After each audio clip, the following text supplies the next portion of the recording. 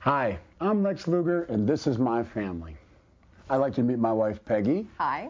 My son, Brian. Hi. And my daughter, Lauren. Thank you, honey. Here in America, Thanksgiving is a traditional family holiday. And even though Thanksgiving is primarily a time to give thanks, it is also a time for a family like ours to be together. So from my family to your family, all together now, have a happy Thanksgiving. Oh, say, can you see by the dawn's early light what so proudly we hailed at the twilight's last gleaming, whose broad stripes and bright stars through the parallel spied, all the ramparts we watched were so gallantly streaming, and the rocket's red glare, the bombs bursting in air, gave proof through the night that our flag was still there. Oh, say does that star-spangled banner yet wave for the land of the free and the home of the brave?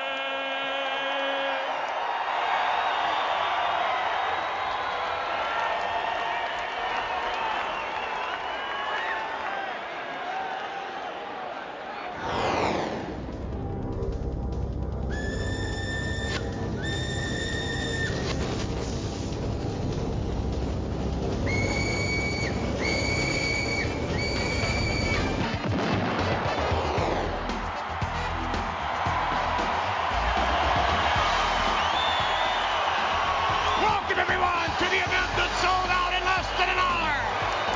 Welcome everyone to the Thanksgiving Eve tradition. Welcome everyone to the Boston Garden. Welcome to the Survivor Series.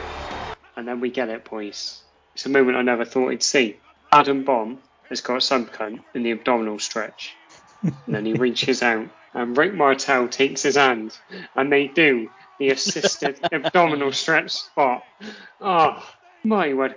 If I'd have been drinking tea, I would have spat it out with joy. Did you notice that it wasn't just Adam Bomb to Rick Martel? It was also Harvey Whippleman on the outside holding Martel's arm. I did not notice It was that. a triple. That It is- was a triple. If they got someone in the front row of the crowd to do it, and then they got everyone through the thing to do it, that would have been fantastic. Oh man, expect that spot to turn up somewhere in wrestling in the next 6 months. Because I'm Yeah. telling you, that is fucking genius. That is absolute Yeah. genius. The referee has to keep on going and breaking everyone. Yokozuna finds the end and like kicks that person's arm, and then kicks that person, kicks that person. And he used to do it like 300 times until he breaks his own leg because he's done too much kicking. Tears his hammy. Telling you, you're going to see that somewhere.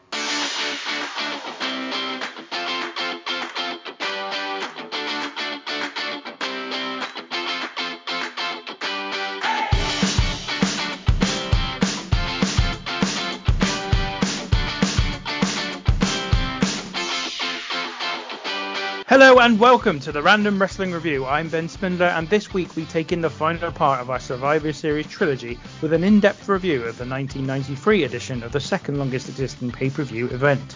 Joining me for the pod is old man Sam Carey, whose passion for Val Venus is only matched by his paranoia that people might be waiting outside his apartment building to catch a glimpse of him while he's relaxing around his home. Old man, how are you? I'm doing alright, mate. I've just finished because obviously this is the last of our Survivor Series triple header. I've just finished my tofurkey roast dinner. I think some people were outside the flat, but I was farting up such a storm after eating that they quickly dispersed. What do you think of tofurkey? Disgusting. Yeah, it's not good. To be honest, no, I instantly regret it. Like what I imagine eating a shoe is like. Because let's be honest, turkey doesn't have an enormous amount of flavour anyway. So you're trying to make something out of something that has no flavour, which is the tofu, into something that has very little flavour. What's the point? if they could replicate the taste of the dark meat, the turkey, then they'd be on something gold. If I was a vegetarian, which I'm not, I would just sack off all that together and have a nut roast. Nut roasts are lovely. They can be really bad sometimes. It really depends. I have had some really nice ones, but I've also had some really horrible. I've had one, and it was very nice. So that voice that you're hearing is Tom Smith, whose time, when he's not on this podcast, is split in equal measure between looking after his daughter Shinsuke Nakamura and making strange and suspicious noises outside Old Man's apartment building late at night. Tom, welcome.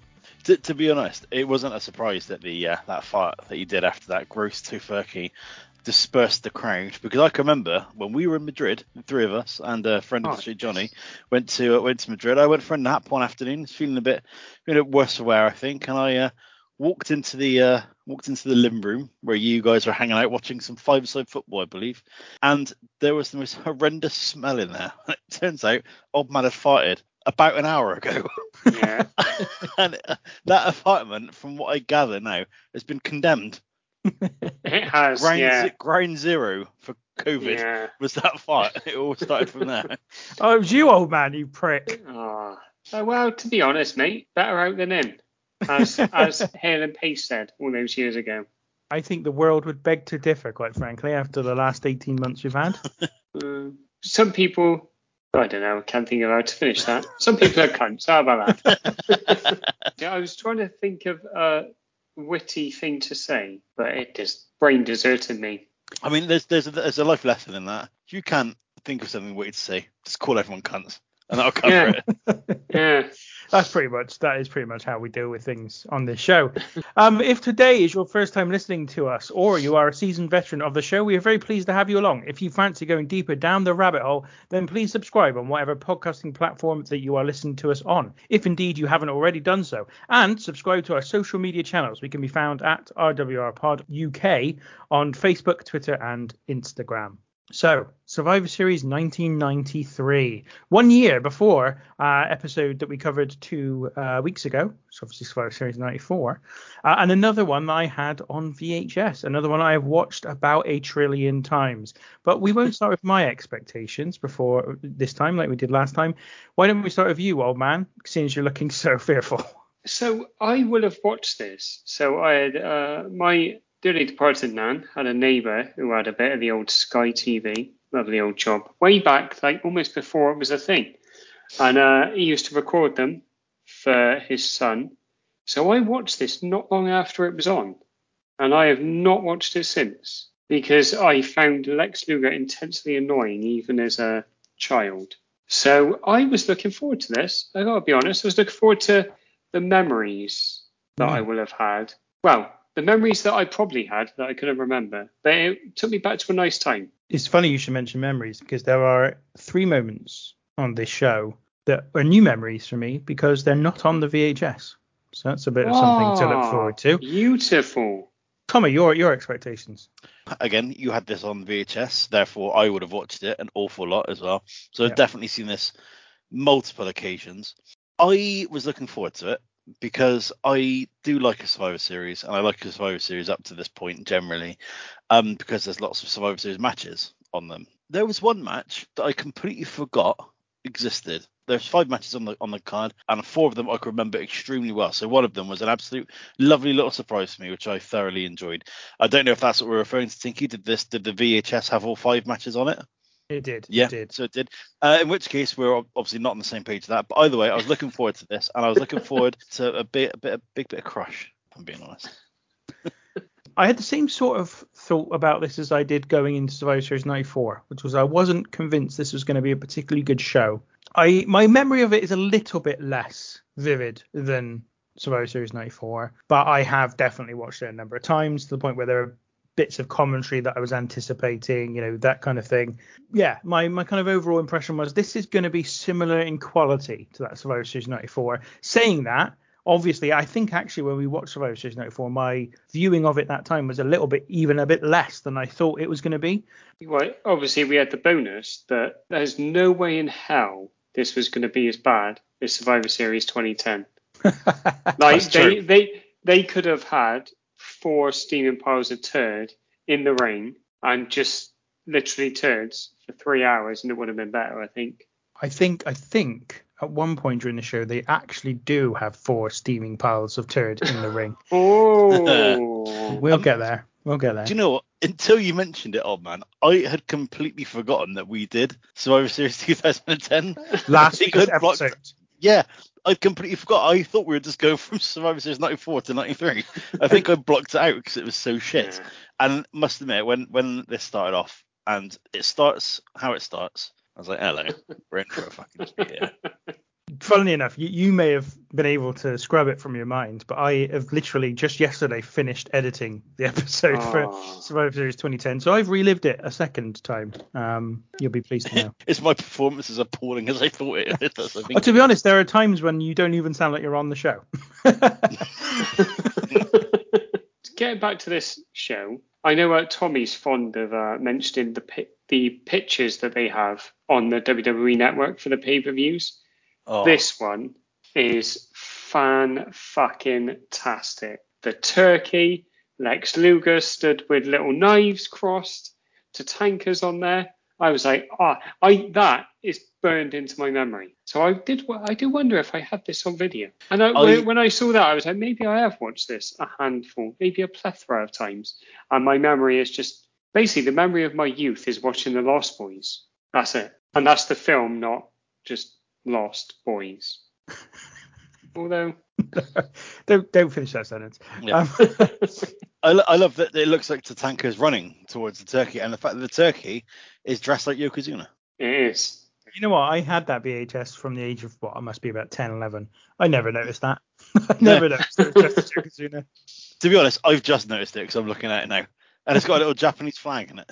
Maybe it's some kind of katsu turkey. We start the show with one of the first things that was not on the VHS, which is Lex Luger and his family providing a Thanksgiving message to us all ahead of the show. As I said, this is not on the VHS. Goodness knows why they cut it, because it's absolute gold.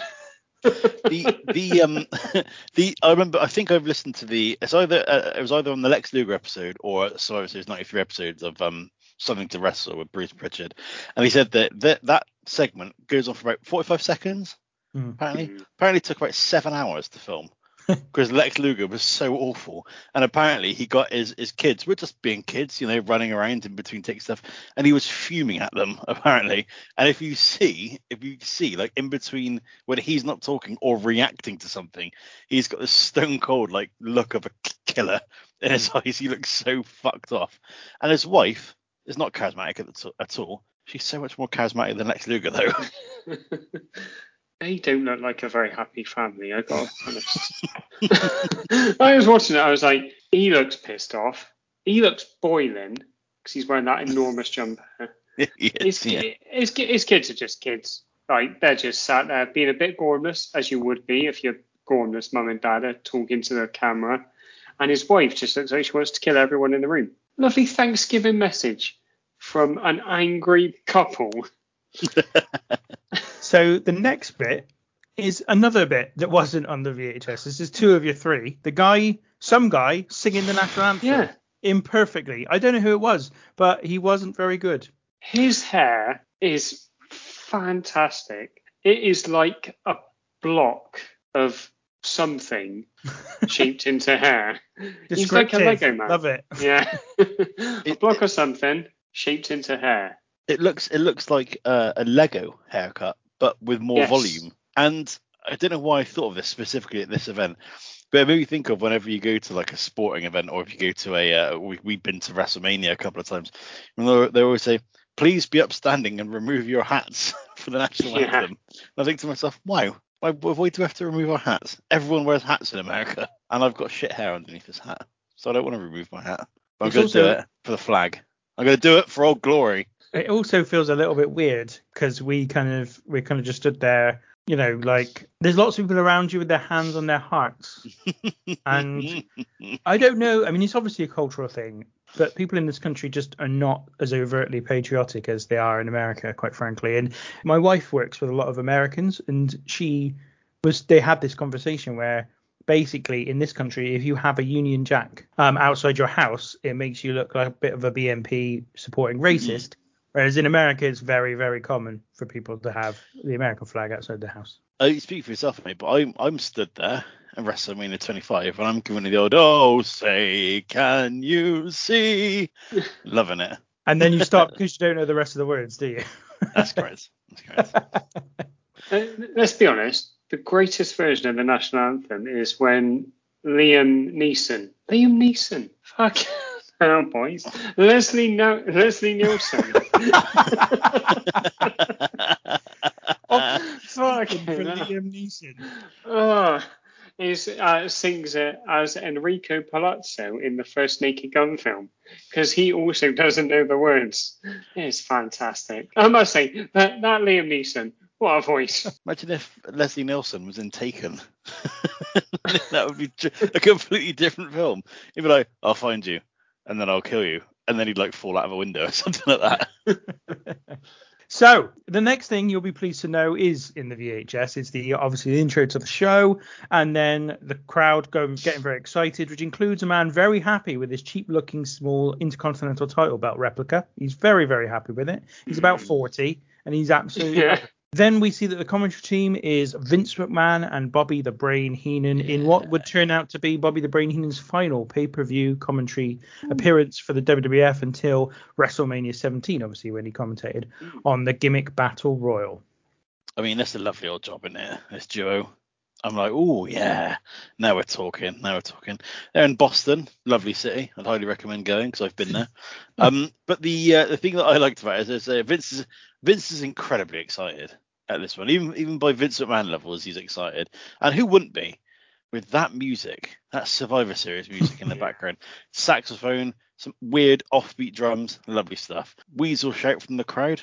And that's another thing I don't like about Boston, says Bobby Heenan, which I enjoyed. This is in the Boston Garden, which is also one of the historically most significant arenas in WWF's history. One of the major arenas on their loop of the circuit. This is going to be a lovely episode, a lovely nostalgia trip. Not like that dog shit we spoke about last week. And what I like about these old pay-per-views especially is that the arenas look different. Whereas now they all just look the same. They've got the same set. They obviously have the same the same stage setting. They have all this stuff, and it all looks exactly the same. Whereas the Boston Garden feels different. MSG feels different. Like the one in Chicago and the Toronto Skydome, and the Rosemont Horizon, isn't it? Is that the one in Chicago? Anyway, don't know. But they all felt slightly different. They all look slightly different. Whereas now they all look the same, and it's a bit dispiriting, isn't it? Well, it's also a symptom of the arenas themselves, I think. Whereas all the arenas now are just like Meccano sets that you just buy and you just put together, and then you go, there you go, there's a nice arena, isn't it? So, well, it is a nice arena, but it's very tedious. It's like football stadiums, isn't it? Like the little bowl football stadiums that there was a little run of them where if you go to them, they're all exactly the same. And it's like, where's the personality? I want some shithouse stadium like the Memorial Stadium in Bristol. That's what everyone wants, old man. All right, Yeah, so don't get jealous. Don't get jealous about it. Yeah. So I mean, you're right. You're absolutely right, though. It was, I think, the Boston Garden, the Madison Square Garden, and a couple of others were operated by the same people. So that's another reason why they were quite key on WWF's loop. They obviously had that contact there. But yeah, so it's an historic show. And actually, to your point, though, Tom, about them looking differently, look at the Survivor Series 94 arena, compare it to this. It's so different. It's so different. Like the one in Survivor Series 94 is quite dark and a lot more kind of, I don't know, like strange, whereas this one is really bright and really open. It's as if there's all the lights are on all the way through. It's quite strange. So we also find out that Gorilla Monsoon and Jim Ross are doing commentary as well, but on radio WWF. Just today, in fact, I saw someone tweet that they would love to have the radio WWF commentary available on the network as an alternate commentary. Yeah. And I would like that because I'd probably watch Survivor Series 93 again just to listen to a different commentary, because I've seen this show so many times that having different commentary would be such a weird mindfuck for me. It'd be really interesting as well, because obviously you'd imagine on the radio they're going to be that much more descriptive. Yeah, it'd be interesting to hear Jim Ross properly calling the action and hear old Monsoon as well. How we'd handle that. Interestingly, going back to the Boston Garden, this is the only pay-per-view that ever took place there. That is interesting.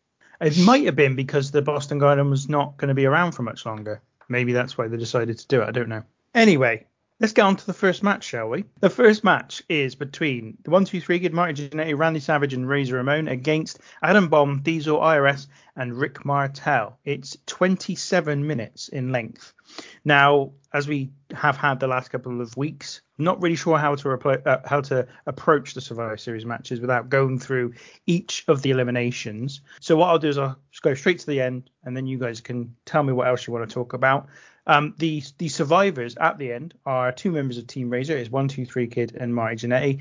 And the end comes when, first of all, 1-2-3 Kid pins Rick Martel with a sunset flip in the corner. And then Jannetty does exactly the same to Adam Bomb with one of his own. Thomas, your thoughts on the match? It's funny you bring up the big MJ man himself, on Marty Jannetty. I did a little bit of digging around on this. He was then hired and then fired 3 times during this match. It's the longest he's ever been around, I think, is actually in this match. There's combined 3 hirings and firings. This match is quite fun. I like that IRS comes down and calls all of Boston tax cheats and says they're lucky that they're not coming to their houses to audit them, which elicits a lovely, lovely bit of heat. Then the babyface team comes out. And again, Razor Ramon, as I said on the Survivor Series 94 episode, coolest guy in the world. And then he says that Mr. Perfect isn't there, but he's replaced by Macho, and the pop for Macho is amazing. And to which Bobby Heenan goes, I called it! it's just lovely. The opening kind of exchange between Rick Martel and Razor is great as well. Really, really good back and forth. 2 very good wrestlers.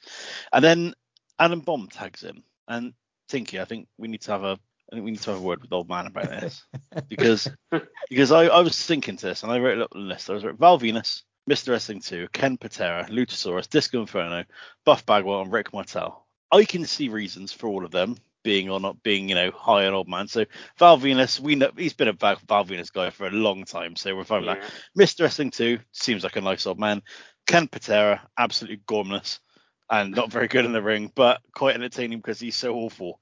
Luchasaurus, a giant luchador who's a dinosaur. Yeah. Again, I can get behind that. Disco Inferno takes his gimmick far too seriously. Entertaining, loves it.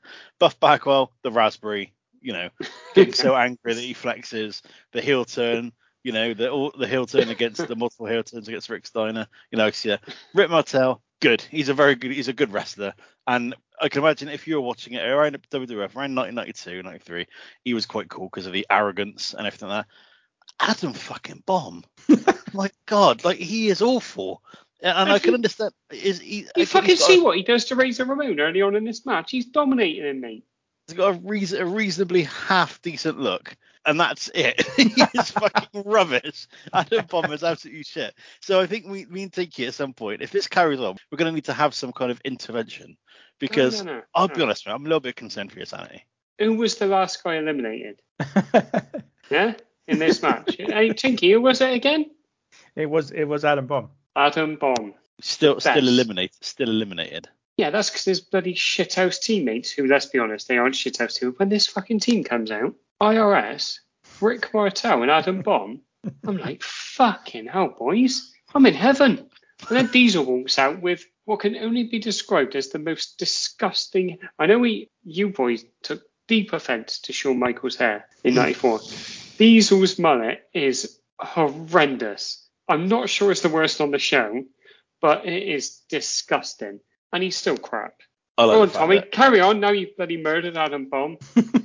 I got the fact that Diesel keeps grabbing his wrist every time he does a move. It's like every time he does a move, he just grabs his wrist and just goes. There's a bit of a storyline in this, and that the Hill team just can't get along, and the crowd are loving the dissension in the ranks for this team as well.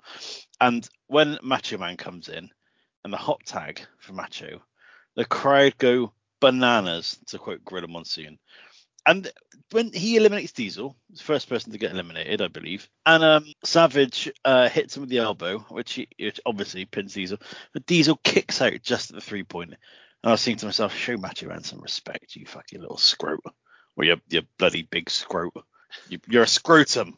It's an interesting one, though, this Diesel being eliminated first, because there were, and have been, rumours that have circled around since this sort of period that he was going to be released by WWF at some point around this period. And they've basically put him in the Rumble.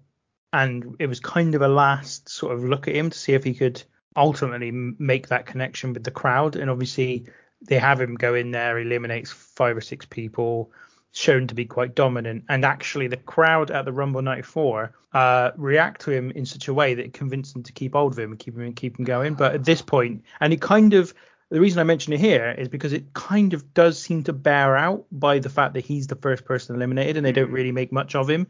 And obviously he's sort of detached from Shawn Michaels. I mean, not completely, but in terms of the show, they've separated the two.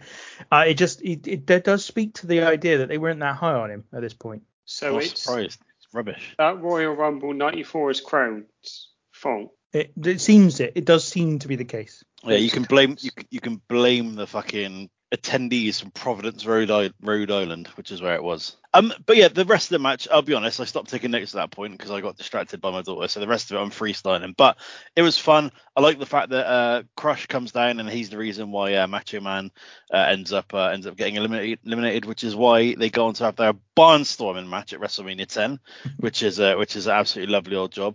And I tell you what, 1, 2, 3 Kid again. A quid? Fucking hell. 1, 2, 3 Kid again. We've discussed in the past about being underrated. He's bumping all over the shop for Diesel in this match as well. He's making Diesel not look like $1 million because I don't think anybody can. I don't even think Kurt Angle could make Kevin Nash look $1 million. But he makes him look like a £20 note you found on the street. You know, you're like, okay, that's nice. That's a nice pleasant surprise.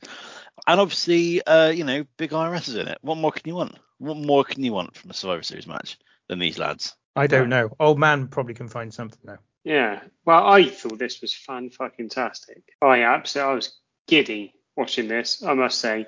Right on my alley. Lovely heel shenanigans. You've got Vince saying that Razor has sustained some damage in the facial area, which I assume is the face.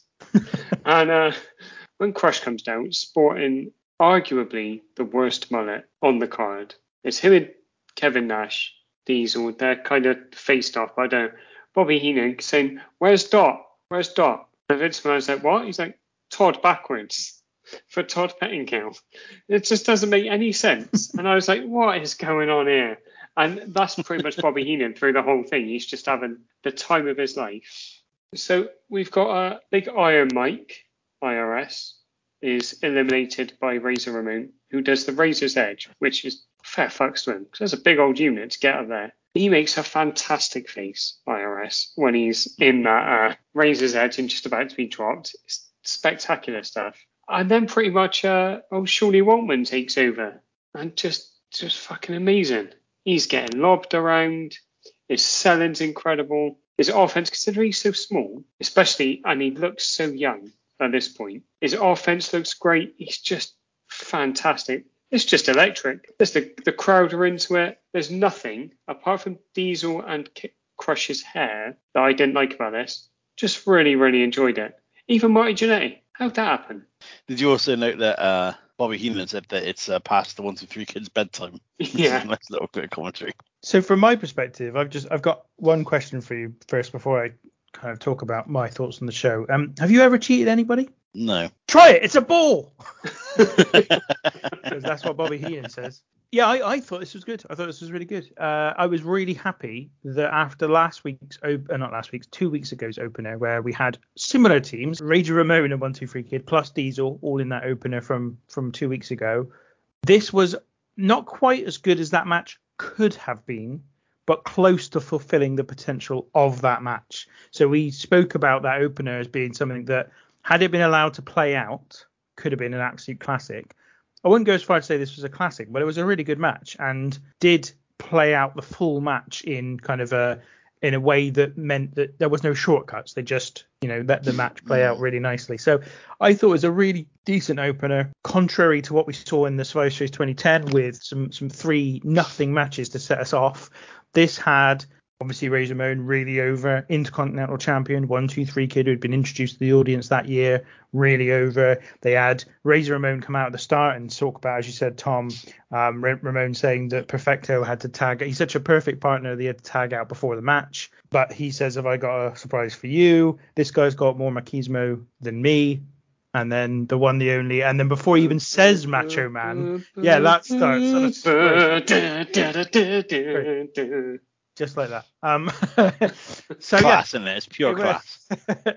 So I really did enjoy this, and this at this point I was like, okay, this has already gone a step further than my expectations. Because not that I thought this match was bad or anything, but I just didn't particularly remember it as being very good. But it was good. It was a good match, and I was really relieved after the last at least 2 weeks that I was finally able to put a new match on the recommended matches list, because for the last 2 weeks we've had slim pickings as far as I'm concerned, especially last week. My goodness. It goes to show that there is merit to having these matches, these Survivor Series matches, because I guarantee you those opening, I'm thinking a bit about this just then, like the opening 3 matches were very serviceable, as you said, Tinky, last week.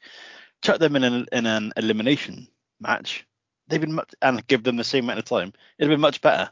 And you can imagine if this started off with IRS versus Marty Jannetty, and then, Adam Bomb versus 1-2-3 Kid, mate.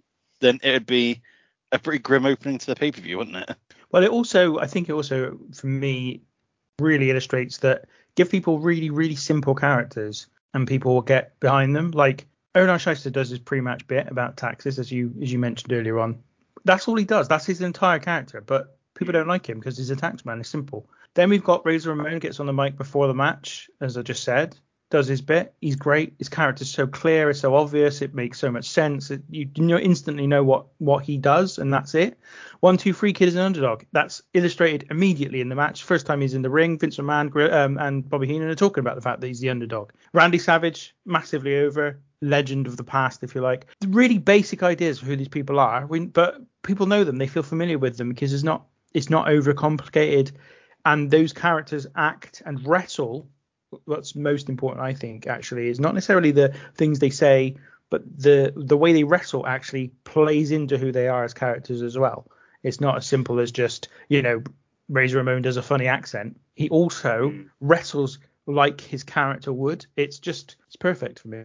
But the other thing is as well is that it's not just one team getting eliminated and facing unsurmountable odds either.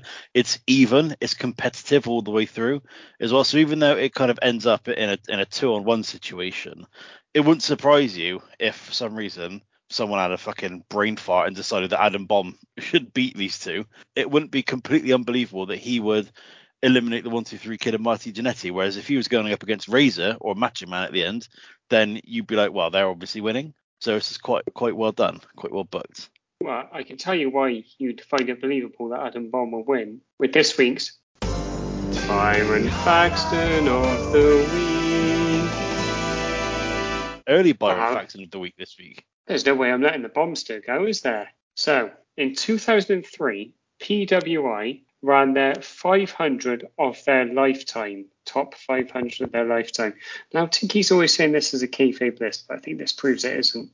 So, of this 500, Adam Bomb, who you besmirched horrendously, ranked 466th out of 500. 6 places above the Titan that is Mark Henry. 15 places above, arguably, the best Hart of all time, Bruce Hart.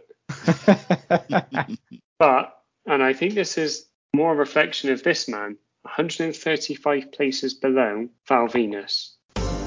Byron Faxton of the Week. Magnificent one this week. Loved it. Old man's shaking his head, absolutely disgusted by what you've said earlier on today, Tom. Do you want to know the actual truth as well? I thought Adam Bomb was all right in this match. I think everyone's all right in this match, but I do know what Tom's talking about. The opening sort of 2-3 minutes is really high paced, and then Adam Bomb tags in, and it legitimately does bring the pace down significantly. Well, that's because he's turning it into a technical masterclass. Of course, I don't doubt it. You Philistines, I thought you knew your wrestling. So next up, Todd Pettengill interviews Shawn Michaels backstage. He introduces him to footage of Ray Combs talking to the Hart brothers and Stu Hart. Bret says they don't care about the Knights, and he says the masks are coming off. Remember that, by the way. He also says that Michaels will pay big time. Then they go back to Michaels, and he says that the Hart's got nothing, and he's got himself 3 Knights. He tries to make this about the shared history between himself and Bret Hart from the previous year where they fought for the World Championship at Survivor Series. And that's because, obviously, this was originally scheduled to be Jerry Lawler and his Knights against the Harts. I wanted to confirm this in my mind, so I looked up why he wasn't there. And it's absolutely disgusting, so I'm not going to repeat it. Also, one of the Knights was supposed to be Terry Funk, but he turned it down because his horse was sick, apparently. Oh, no. And then apparently later on, when he came back to the WWF in the Chainsaw Charlie years, he no-showed a pay-per-view. You know why? Because his horse was sick. Apparently, it sounds like it was just like an ongoing excuse. Apparently, Vince was like, "How's your horse, Terry?" And Terry Funk was like, "What? What horse?" Do you think the horse had May fever? Christ. So yeah, Shawn Michaels is going to replace Jerry Lawler, and Michaels himself had been suspended prior to this. Again, for real life things. I can't remember actually the reason Michaels was suspended, but he was suspended for something also that had happened in his personal life. So they were having a few problems with discipline at the time. In fairness to Jerry Lawler, so he was accused of raping a 15-year-old girl. I don't know what the right terminology is for it, so that I don't belittle or do down the accusation. But he was acquitted. I don't know if that's the right word because I don't know if it went to court. But he was cleared, I guess, is the best word I can give it at this point. So here's the story from Wikipedia. The charges were dropped after the alleged victim confessed that there was no sexual abuse that took place. And then that's it. Lawler then returned to work for the World Wrestling Federation. But there's a weird thing about it in there where apparently like he was hanging out with them allegedly, which makes you think, well, it's a 40-year-old guy hanging out with teenage girls anyway. It's just, even if nothing did happen, that's still weird, isn't it? It's suspect behaviour. Well, it's best left in the past anyway. Also, Shawn Michaels was suspended for testing positive for roids. There you go. That'll be it then. And that would have been bang on around about the time of the steroid trial, wouldn't it? Or just before? Well, the steroid trial was in, I think, June and July of 94, maybe August 94. Yeah, exactly. So he'd have been like, fuck off, you dickhead. What are you doing? You're not helping me out here at all. Well, they implemented steroid or drug testing anyway at the time because they were looking to fend off those charges. Before the next match, Ray Combs is shown as being the ring announcer. Ray Combs, the star of the Family Feud, which evidently is the American version of Family Fortunes over here. Where the fuck's Les Dennis? You can just imagine, can't you? Les Dennis being on Survivor Series 93. That would be phenomenal. Oh, and he does his world-class Mavis from Coronation Street impression. That would have been absolute gold. So, yeah, he introduces the fact that there are a couple of the Hart family sisters and Helen and some of the Hart brothers in the crowd. He then also does what might charitably be called a comedy routine prior to introducing the teams, where he says some stuff about Shawn Michaels' mother and Shawn Michaels' father, which I don't know what that's about. But anyway, he does. And then, yes, then the second match takes place. It is the Hart family, Bret Hart, Bruce Hart, Keith Hart, and Owen Hart with Stu Hart in their corner against Shawn Michaels and his Knight, the Black Knight, the Blue Knight, the Red Knight, and Shawn Michaels himself, of course. It's a 31-minute match. Now, during the match, Owen Hart is the only one to be eliminated. And eventually, with Shawn Michaels, all 3 of his Knights having been eliminated, Shawn Michaels himself runs out of the ring and runs away and gets himself counted out when he is outnumbered. The Hart family have therefore won the match. But afterwards, Owen Hart comes out to confront his brother because he feels it was Bret who'd caused his elimination by being injured on the apron. And as Owen was running the ropes, they collided, and it led to Owen being pinned by Shawn Michaels. So first of all, the Knights. We know who the Knights are, I assume. One of them's Greg Valentine. Yep. One called Jeff Gaylord. Yep. And who's the other one? The other one is Barry Horowitz. Yeah, Barry Horowitz. Surprised he didn't pat himself on the back during the match. That must be a difficult thing to not do because he did it quite a lot, didn't he? Like muscle memory, he probably just did. But that's fucking Barry Horowitz. Oh, I've got to lose more matches now. And obviously the night concept doesn't make a whole lot of sense without Jerry Lawler, does it? No. It should have been Shawn Michaels and his sexy boys. Yeah, but Greg- you had Greg Valentine and Barry Horowitz, didn't you? What could they have been? The Heartbreakers. Shawn Michaels and the Oh, Heartbreakers. yeah. Oh, and then and Shawn Michaels could have dressed up like Tom Petty. That'd have been amazing. And he'd have been free falling all over the place. Oh. Or perhaps he dressed up as Mariah Carey. Oh, that'd be amazing. So the match. Why don't we go with you, old man, first of all? Oh, this is crap. I did not. Oh, I'm sorry, Tommy. This is so boring. Is this revenge for Adam Bomb? Nah, It is. Bruce and Keith. Keith in particular is... So Keith Hart strikes me as an absolute arsehole. I have no basis for this. It's just his face. He's just got a face that makes me think you're not very nice. Hang But on, hang on. Before you go any further, which one do you think is Keith? The blonde one. That's Bruce. That's Bruce. Oh, I was going to say, I wondered why he was going so hard on poor Keith. I'm exactly the same. No. I'm exactly the same. I thought it's got to be Bruce he's talking about. Yeah. So hang on, who's the dark-haired fireman? Keith. So Keith seems like a good lad. Seems like I bet he's a good dad and a good uncle. But he's a cracking shack. Well, I was actually just about to finish with a good lover as well. But... I thought Tom was going to say, and he's a crack dealer. Yeah. But no one would suspect him, would they? So very, very different takes on what each of us were going to say about this guy. But yeah, so Keith and Bruce try their best, but they're not very good. They should be nowhere near a fucking pay-per-view match. On the same pay-per-view that's got Adam Bomb on, they're not fit to apply his glasses to his face. They're not fit to lace his moustache, are they, old man? They're bloody not. And the Knights, you've got Greg Valentine, who must be 19 at this point. Jeff Gaylord, no idea where he is. He's not very good. And Barry Horowitz isn't particularly good. So you've basically got the match being carried by three lads who can't all be in the ring at the same time. And they obviously try and keep Brett and Shawn kind of apart for much of it. Well, the vast majority of it. And it's 31 minutes of many people. So there's 5 people in this match I'm not interested in seeing. And there's a lot of them. I kind of like the fact that Bruce and Keith get their moment in the match. I enjoy that. Like, Fireman is in there for bloody ages. He gets a lovely little run out. They probably had to hose him down afterwards. Yeah.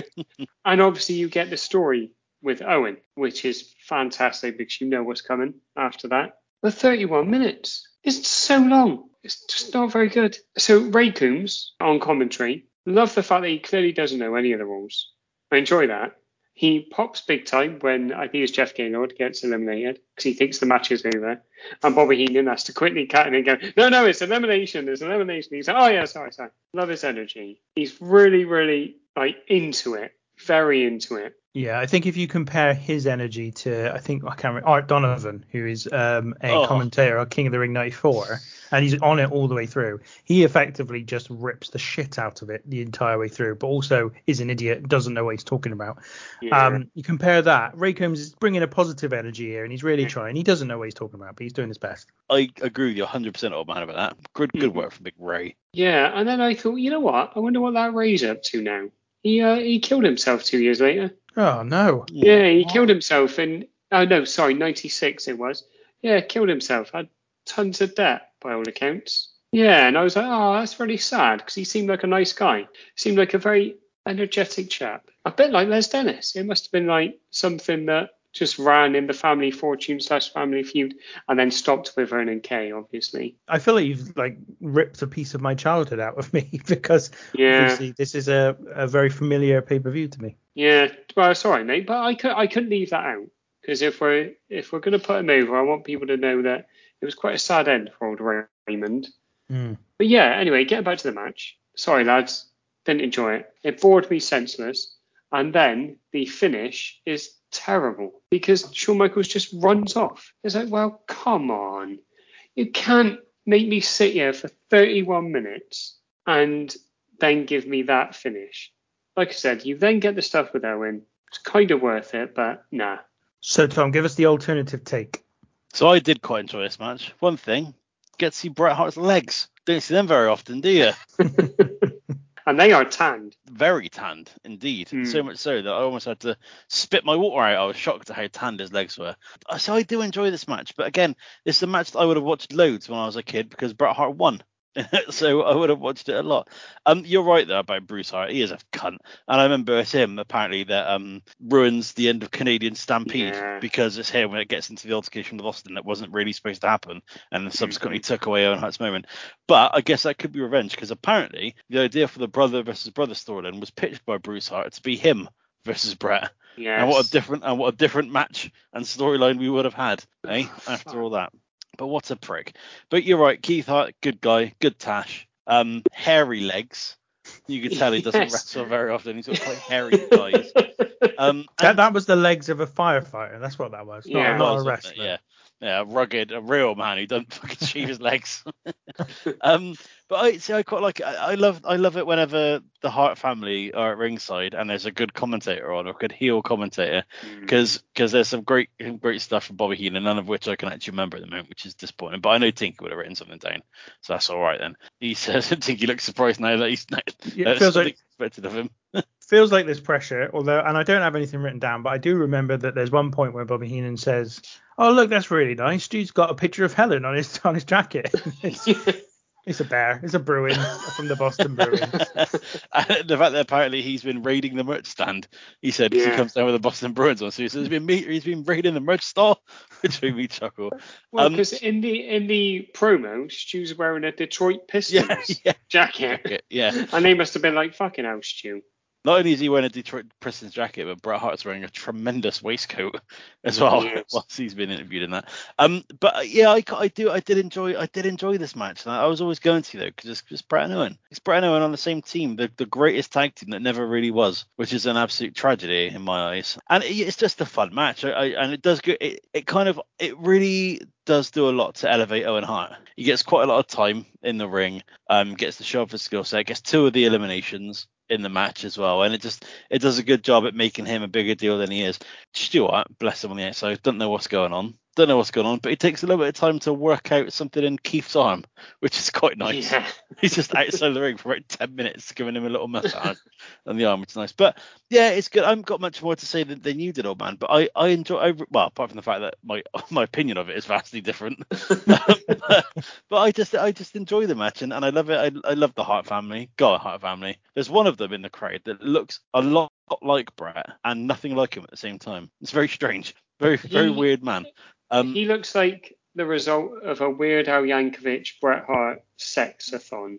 He looks a little bit like if Bret Hart was in a really crap mafia film and played a lower ranking version of like the mafia guy. So he's like, a foot soldier. That's what he looks like. He's got a little bit of like the Italian American about him. Very odd looking man. Go on, pick that apart. That's tickled, old man. That's properly tickled. It's just the fact that he's a very, very odd looking man. Silence until he's just like, oh, this is me then. Yeah. So what do I say about this first of all? Sorry. It's just occurred to me. Those tights, these onesies that Bret's wearing, must be what he wears underneath his trunks. Remember we were discussing about this the other week. Yeah. It must be these. Sorry, just noticed it. Cool. It's worth interrupting you. I agree with old man. Honestly, this has not happened in all of the time I have watched. We've been doing this show. I got 15 minutes into this. I had to pause it and take a nap. I'm not even joking.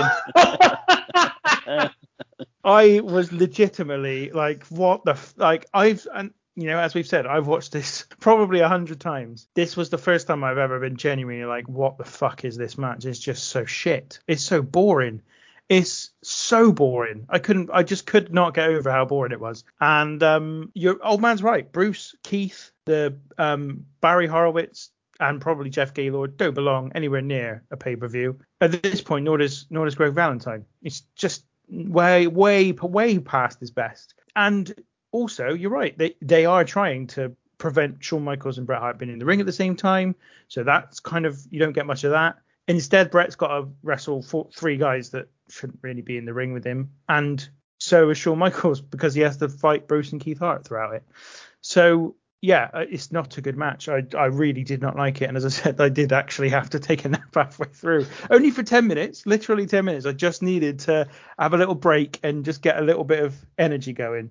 There are some boring chants during the match. And I said, yeah, it is boring. I did forget, well, we all forgot to mention Shawn Michaels' incredible sell from Stu Hart's punch. It is fantastic. It is exactly what you want. He's all in. And Shawn Michaels and Bret, to be fair in this, especially considering what they're working with, they're great in this. This is where the appreciation for Bret in particular, I was like, fuck, man. Like you said, Tinky, these cunts, apart from Michael, shouldn't be anywhere near him, in this match. And I think because it's one of those where if they were all a bit crap, you get away with it. But because Michaels, Owen and Bret are so much better, it shows up just how poor they are, I think. Go on, Bret. Yeah, the other thing that's interesting about the show, as we said about Survivor Series 94 as well, is that there's no countdown. So again, I would have watched this with the countdown show, the half-an-hour countdown show before the show on. And that's where you get some of the history. And on that countdown show, there is some footage. I guess the only footage of Shawn Michaels doing anything to further this feud, because literally he stepped in for Jerry Lawler like a week or two before the show, is Shawn Michaels basically absolutely ripping Helen and Stu to pieces. They're in the crowd on Raw, I believe, and Shawn Michaels is just giving them a proper, just taking the mick out of them. Something rotten. But that is literally the only build that this match has as well. So you've got that adding to it. There's no build. It's actually Jerry Lawler's feud that Shawn Michaels is finishing off. The Knights don't make any sense because they're with Shawn Michaels. The Knights are nobody interesting, with the exception possibly at this time of Greg Valentine. The other two, no one in the WWF audience would even know. If they saw Barry Horowitz, they'd be like, that's that guy who jobs out every week on Superstars and Wrestling Challenge and what else. And they don't reveal them either, which is exactly what they said they would do, which is they said, we'll reveal who they are. They should be getting 3 people in that people know, surely, to do this. Even if you had Greg Valentine, Terry Funk, you still got Barry Horowitz or Jeff Gaylord, which no one, none of this crowd would have know who they were. So just a really bad concept for a match, not well executed in my opinion. But having said all that, the storyline obviously at the end is really cool. And we knew anyway, but we know, having watched the shows that we've watched on the show, that this goes to at least Royal Rumble 95, which is our very first episode, because that feud is still ongoing at that point. And Old Man just nearly fell over. I did. I was just stretching my legs out, and I suddenly lost balance. Did you just talk about this match send you off to a little nap like Tinky did? You just woke up halfway through.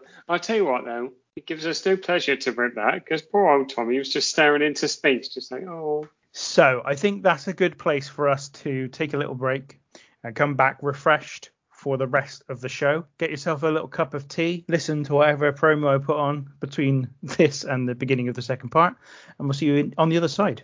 Thanksgiving Eve, 1993, live from the Boston Garden, an American tradition. I am standing in the middle of the Foreign Fanatics contingency on this American Eve, Thanksgiving after all, the celebration of America and all the victories that we've had in this country. And quite simply, your denigration policy across this country at this time specifically was not very well planned, Jim. Pettingill, first of all, you don't know the meaning of half of those words that you just spit out of your mouth. You were looking them up all night in Funk and Wagnalls. Second of all, we haven't denigrated anybody. We're upholding a fine American tradition. Be winners at any cost, and that's exactly what we are. We're winners, and we do anything to win. And thirdly, there's a fine old American tradition, carving up a turkey on Thanksgiving Eve, and that's what we're going to do. We're going to carve up 4 of them. Now, everybody's been asking, everybody's been wondering since this match was announced, what is your strategy? How are you going to fight the All-Americans? Going to divide and conquer? You going to mount a frontal assault, an all-out attack? Well, let me just say this. We've sat down and we've thought about this. The All-Americans, we look at them like one man, because they fight together, they stand together, they think as one. They're a unit. So how do you take a man out? Well, you can go for the mind, you can go for the heart, or you can go for the soul. Now, the heart of the All-Americans is the Steiner brothers. They got a never-say-die attitude. They'll fight to the end. But you give a blow to the heart, it can be devastating. Now, the mind is the Undertaker's. Because after all, he's the master of fear, the master of psychology, the master of the psych-out. But if you take away a man's mind, he's confused, he's disoriented, and you can easily take him out. But then there's the soul. And the soul of the All-Americans is Lex Luger. Team captain Lex Luger. Shut up, Pettingill. He's the embodiment of the American dream, the spirit to succeed, victory against the odds. Lex Luger is the soul of the All-Americans. And when you capture a man's soul, then you've defeated him once and for all. And tonight, that's going to be our strategy. Mind, heart, and soul. The All-Americans are going down in the Boston Garden tonight. Ladies and gentlemen, on Thanksgiving Eve, in the middle of the foreign contingency, coming up next, it's the clash of the superpowers. Let's get back to Vince and Bobby ringside. Welcome back to the show. Now, we've only gone through 2 matches so far of a 5-match card, and we're an hour in, so we probably need to get a move on, although I don't want to rush us, but we'll see what happens. The first thing that happens following the match we've just spoken about is that Todd Pettingill is in the aisle as he comments on what happens with Owen Hart and Bret Hart. And while this is going on, the radio WWF and pay-per-view WWF commentators are switching over to Gorilla Monsoon and Jim Ross are coming over to pay-per-view commentary, whilst Bobby Heenan and Vince McMahon are going on in the other direction. And whilst this is going on, a confrontation between Bobby Heenan and Gorilla Monsoon brews up. And it's all played for a little bit of fun. Although I think, if I'm honest, that this is also the story that eventually leads to Bobby Heenan leaving the WWF. I think the last thing you see is Gorilla Monsoon throwing Bobby Heenan out of Raw towards the end of the year. Then WrestleMania 10 advert airs, where basically they're just announcing the date and the fact that it's in Madison Square Garden. Then there's a video promoting the history between the All-Americans and the Foreign Fanatics. This shows Yokozuna and Ludvig Borga taking out Tatanka. It also shows Luger introducing the Undertaker as the replacement for Tatanka. It then shows Luger beating Pierre in a match where he knocks him out using his forearm thing, and that prompts the heels to replace Pierre of the Quebecers with Crush. There is a couple of amazing bits in this. I love that Ludvig Borga hits Tatanka with the chair and then very delicately puts it away again. Gets Jeff Foster back, puts it behind another rail of chairs, just puts it back. It's nice to know that he looks after it, tidies up after himself. But the thing that I was absolutely gutted about, is that on the countdown video, it shows a longer, extended version of this. And it shows when the Undertaker comes down and he says, "The Foreign Fanatics will rest in peace." And he opens up his jacket and he's got the weird American flag with the original 13 states on it. And Lex Luger is looking a bit confused, doesn't know what's going on. Turns around, looks inside it, yes! Does a little fist bump. He's so happy about it. And that's amazing. And it's not on the WWE network, and they really fucked me over with that. It's really annoyed me. But that is one of my highlights, and I will always remember this.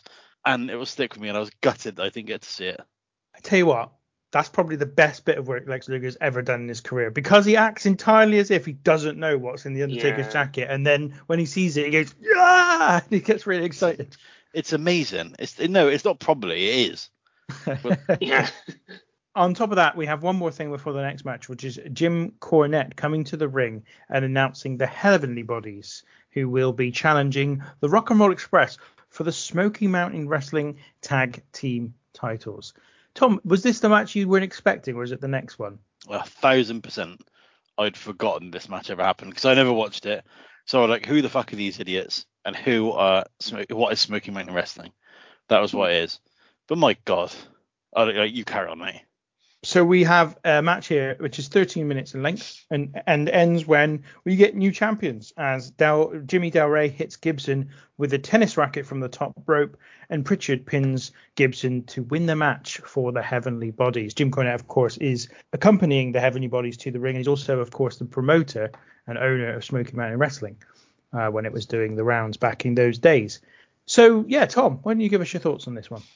This match is great. I really, really, really enjoyed this match. I thought it was excellent. Like I said, a match I'd forgotten was on this card because I never watched it. And like I said, the reasons for having never watched it are quite ignorant of me back in the day. But I was a kid and I didn't know who these fuckers were. So, yeah. But that being said, watching it now, and especially having grown more of an appreciation for specifically the Rock and Roll Express and the Midnight Express through doing this podcast. I'm like, hello, here we go then. It's just this great tag team work from the Rock and Roll Express. Like, it's so good the way they dovetail each other's moves, the quickness in which they tag in and tag out. And this match isn't like a WWF tag match. It doesn't follow the format of basically the good guys dominating for the first minute of the match, and then one of the baby faces getting worked over for the remaining match, and then a hot tag, and it all becoming a bit of a mess. There's a structure, and there's a really clean arc in this match, in that basically the Rock and Roll Express are a better tag team than the Heavenly Bodies. But there's some great moves in there. There's a couple of lovely Hurricane Runners. There's a couple of lovely power bombs in there. There's some lovely moonsaults, and it's just a really, really good match. I want to give a shout out to the music, the Heavenly Bodies music, because I don't know why, but it always stuck with me. Even though I never really watched them, I can always remember that music. And it's got this really weird offbeat, like someone's hitting like a tin or like an empty beer keg or something like that in it. It just goes on in the background and it's offbeat, and then all of a sudden it's on beat. Oh, terrifying! Just being that guy in the studio, it must have been awful. But like, they're great, and the way the match ends with an immaculate toss of the tennis racket up to Gigolo Jimmy Del Rey, I think it is, isn't it, on the top rope? It is. And the catch and the execution of it is flawless. It's a really good match. There's some bits in it as well in terms of the commentary that I really liked. For example, when it cuts to Vince and Bobby over on the commentary, you hear them talking about the over the top rope rule. And explaining it to him, and then obviously Jim Ross then explains that to Gorilla Monsoon in the match as well, and that was just a really nice touch. And at one point, I think it's Tom Pritchard gets thrown over the top rope, and Ricky Morton, is that his name? I think starts celebrating, and then they're like, no, that doesn't count. Or even though it's for the Smoky Mountain belts, it's under WWF rules. It's just a really good, technically good tag team match, completely different from anything else that you would see on WWF television at this time, and it's great. A really good match. My one gripe with the bit about the over the top rope rule is that, and there's no way for them to do this, but it's just a little minor thing, the crowd weren't aware, obviously, that was a rule. So they would have been, that's that stupid cunt celebrating for. But it's all right, because the crowd, Philistines that they are, don't give a shit. They do not care. And I was like, I mean, these guys will have had this match probably 1,000 times. And it's just great. It's really good. Like, there's like the jump through the ropes. They do that in the opening seconds. No one's doing that in WWF at this point. I think Jimmy Del Rey does a springboard moonsault. Yep. On the outside, onto the second rope, onto, I think, is Ricky Morton. Like, no one's doing that. And it was just great stuff. It's just really enjoyable stuff. They do the bit with the where they're rowing the boat. So the Rock and Roll Express do the bit where they're rowing the boat, where they've got the Heavenly Body spread out and they're rowing. Each of them grabs a leg from one of the guys and they're rowing it. Yeah, it's just really, really good stuff. Wasted on these cunts who evidently think they're at Survivor Series 2010 because they're not interested. And where the hard camera is, there's an entranceway where people are going in and out, where they're going for a piss or getting some food or whatever, and there's tons of people back and forth. And I was like, you're missing this when you know what's left to come, you silly cretins. Well, but I think match is great. Well, I think I've got to speak in defence of the crowd and in defence of Tom, really, because Tom was one of those cretins that didn't really want to watch this. And that's because, and I think this really is different now and different for the last 15, 20 years, because we've seen wrestling so available and you can see so much of it from anywhere in the world. Like right now, if I want to watch some Joshi wrestling from Japan, there are ways I can do that, no problem at all. It's really quite simple, and I can watch anything really from anywhere in the world, no matter how big or small. Back then, I think this was effectively, in fairness, this is a WWE show, it's a WWE audience, they've been conditioned to watch wrestling in a specific way and enjoy specific things, and that specific thing is not the Heavenly Bodies versus the Rock and Roll Express. And this match would have fit like a glove on a WCW show. absolutely perfectly, but it just doesn't. It's just different, and it just doesn't. In front of this crowd, they're not. Don't forget also, this is an extremely traditional area of the country for the WWF, so it is extremely in sort of ingrained in that WWE WWF way of presenting pro wrestling, and this simply isn't it. But it is great. It is a really, really good match, and all kinds of stuff that you wouldn't see on a WWF show. I've liked this match for a very long time. It's just a shame that the crowd aren't into it, because if they were, it would be an exceptional match. As it is, it's just a very good one. Yeah, I thought it was really nice, some really decent stuff. It's interesting, obviously at the time, WWF were engaged in some kind of talent trade deal with Smoky Mountain Wrestling, obviously Jim Cornette's promotion, and he was now working, in terms of, I think even by this point, within the creative department, if you like. Not that they had a department really, but the creative team that was putting together WWF shows, and in the meantime was booking his own promotion.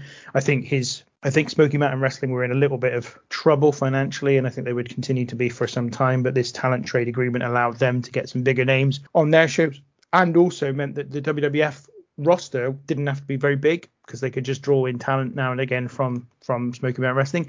And they had a similar deal with the USWA, Jerry Lawler's promotion too. So it's just an interesting little facet of the business that actually, if you imagine something like this now, it feels a bit odd to imagine something like this now, where they do have some deals with some kind of independent promotions, but you'd never have them supply a match for a pay-per-view, would you? No. This day and age. It's interesting what you said about USWA as well, because that's where old Jeff Gaylord is. Right. So that's who they get him from. Makes sense. Yeah, so part of Jerry Lawler was on the card. Indeed. Yeah, and as you say, the tennis racket, what a catch that is. I was talking about the other week about how, Hogan's Fireball, and if that was a ball, you'd be a little bit worried that it wasn't going to work, because it's out of your control. Once you're throwing something to someone else, it's not absolutely certain you'll make it work. Well, they made it work here, and very impressive. So then we get a video playing of Doink saying that his three partners are Doink, Doink, and Doink, whilst Bigelow and Luna are in the ring on an episode of Raw that had taken place recently. Todd Pettengill then interviews Bam Bam Bigelow backstage, while the head shrinkers Bastian Burger, Afa, and Luna destroy a turkey in what is disgusting. Very disgusting. Again, for some reason, this was the third bit that was cut from the VHS. This was not on the VHS, this particular I'm not surprised, mate. It's a fucking family show, and this is one of the most repulsive things I've ever seen. It is horrible. It is pretty disgusting. And this is, bear in mind, I don't know if this makes a difference or not, but you guys, old man, you're a vegetarian, Tinky, you effectively are, aren't you? Mm-hmm. And I love a bit of chicken or a turkey, and I watch it and I'm going, this is revolting. This is absolutely disgusting. And yeah, I'm not surprised they cut it from the video, because it's rank. Well, there you go. Whilst that is rank, they are still eating the turkey as they come to the ring for their next match. So it's Bam Bam Bigelow, Bastian Burger, and the head shrinkers, and they're against 4 Doinks, and we are now to be revealed who those Doinks are. So the first 2 Doinks are Luke and Butch from the Bushwhackers, or Luke Doink and Butch Doink, as Vince McMahon instantly decides that they're called. Yeah. The second 2 Doinks are Mabel and Mo from Men on a Mission, or Mabel Doink and Mo Doink. And Oscar Doink as well. That's right. Oscar Doink comes down with them as well. Apologies, forgot about him. They then have an 11-minute contest in which each member of the heel team is defeated by the babyface team. The last one being Bam Bam Bigelow. He's the last elimination. All four Doinks survive the match. In amongst all of that, there's a lot of very bizarre behavior going on just in general. I'm going to throw to you, old man, in terms of your opinions on the match, and ask you to tell me this. Would you prefer to watch this again, or Doink Dink Pink and Wink against Jerry Lawler, Queasy, Sleazy and Cheesy? Wow. I'll take some time to consider that whilst I'm having a little talk over. So there are an incredible amount of unattractive people in this match. I'm no oil painting, but Jesus, not pretty. There's too much eating going on ringside. Watching people eat in a disgusting way is, unless it's a small child, is something that really, really gets my goat. It really disgusts me. I don't know why, but it really makes me feel quite sick, and there's a lot of that going on. So then I'm like, I'll concentrate on the in-ring action. And the massacre that is the way that they're eating that turkey is almost as messy as the in-ring action, because this is absolute shit. What I don't understand when they were doing this is you look at the guys who win the match, just go full comedy, and just get it over and done with in 5 or 6 minutes. Don't worry about it. But poor Bam Bam. I mean, who did he fuck off? Everyone forever, I think. I mean, he's the only one worth a look in this. And what I didn't understand, where's Doink? Why is he not there? What are you talking about? There's 4 of them in the ring and another one at the ringside. But I didn't get it. I was like, I understand, like maybe he was injured or something. At least turn up. At least be bothered to turn up with this team of shit that you've sent out. In response to your question, because of the lack of eating in the Doinks and the Lawler match, I'd go for that every time. This is not good. If the Hearts and the Knights was too long and because of that incredibly dull, this is just really bad. I don't want it, lads. Just to talk about where Doink is, I'm wondering whether or not that the reason Doink himself isn't in the match is because they did a switch over not long before the match between the original Doink and the new Doink. Now, I don't know for definite, but it was only a month or 2 before this pay-per-view that they did the switch over, and I'm wondering whether or not they hadn't fully settled on who would take over the role. Yeah. So, I don't know. Just you reckon these are auditions then? None of the mission are over, or at least their entrances. Incredibly popular at the beginning. The forerunners, you could say, to R-Truth and his incredible rapping entrance, you might add. But like Old Man said, this match isn't good. I mean, out of the 8 combatants in the ring, only 2 of them are worth anything, and that's obviously Bam Bam and a push Fatu at this stage. Bastian Berger is the most unpleasant wrestler to ever look at. And I said, watching Dutch Mantel made me feel a bit, well, actually physically sick. But Bastian Berger is right up there with him because he's just so, I mean, bless him. Bless his little cottons, but oh God, like this presentation, and I know he's like meant to have like fleas and stuff like that, but he looks like he's got fleas, and it's just fucking rank. It's just so unpleasant. And then you got the fucking bushwhackers who are just a couple of like homeless people they find, and then you've got the head shrinkers and Afa, and they're like trying to eat bananas and fucking this rank old horrible chicken on the side of the match, and it's just so. You tell people you watch wrestling, and if they happen to stumble across this, they would think that you were demented, because they'd be like, "Why the fuck do you watch this shit?" And if I had to tell someone like, "Oh yeah, I do a wrestling podcast. Oh, what are you going to be talking about this week? I'll watch it." I'd be embarrassed. I'd be like, "Wait till next week. Wait till next week. We're not. I don't want you to see this one." It is so crap, and there's like all the stupid hijinks with like the bloody head shrinkers trying to eat the balloons. So there's some awful scooting going on in the match. There's a bit where Mo gets in the ring, gets in the ring, Sir Mo, as he would later become, and tries to have a little scoot around the ring, and it's the worst use of a scooter I've ever seen in my life. He can't get it. He may as well just be walking. He may as well have his legs either side of it and just be walking around the ring. Is how effective it is. It is bloody awful.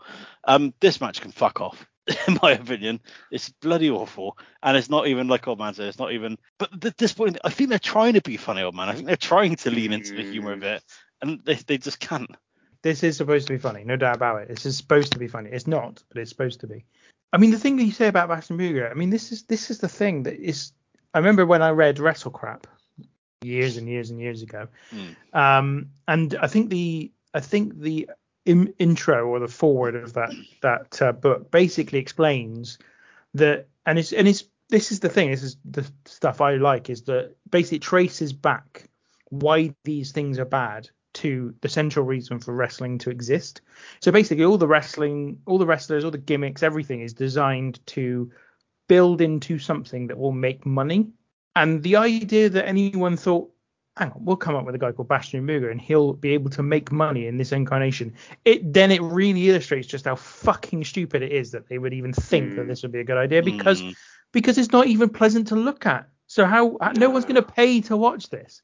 So yeah, I mean, obviously Booger is ridiculous. Yeah, it's shit, isn't it? It's absolutely shit. Properly terrible stuff. I do feel for Bigelow. I feel for everyone. There's stuff that doesn't even make sense. That's the thing. There's not like just that it's not funny, but like there's the bit a couple of times where the head shrinkers, I think Fatu goes for a pin, and then as he's in the middle of the pin, sees a banana and gets confused by the banana. Like, what? What does that even? It's just bad in every way. It's just bad. And I don't want to talk about it any longer. After that, Doink appears on the screen. So Doink does arrive eventually.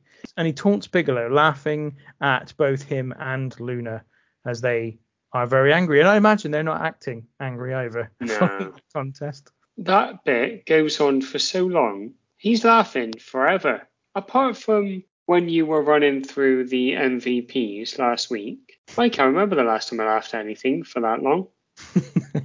Like, just don't happen. In fairness, that was only 1 week ago, so it wasn't that long ago. Yeah.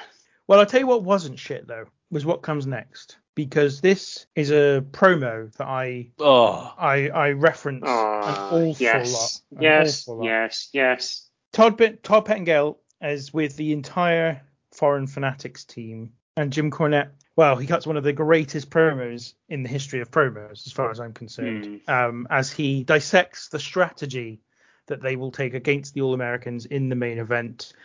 And I've just titled the promo Mind, Heart and Soul, and I'll leave it at that. Yeah, it is fun. When you said, but not what comes next, I was like, is he going to go all in on the main event, balls deep? And then this promo is fucking unbelievable. I did not give two shits about this main event. He somehow made me care for a little bit. Admittedly, when they get in the ring, I kind of lose interest again. But I was like, it's exactly what you want. It's what you need. Someone walking in off the street. What's this main event about then? It's like, just sit down there doing a little build-up for now. They see that promo. They're like, lovely old job. I'm in. Jim Cornette might be quite unattractive to look at, and he's got an enormous ass. But my God, he can cut a promo. He certainly can.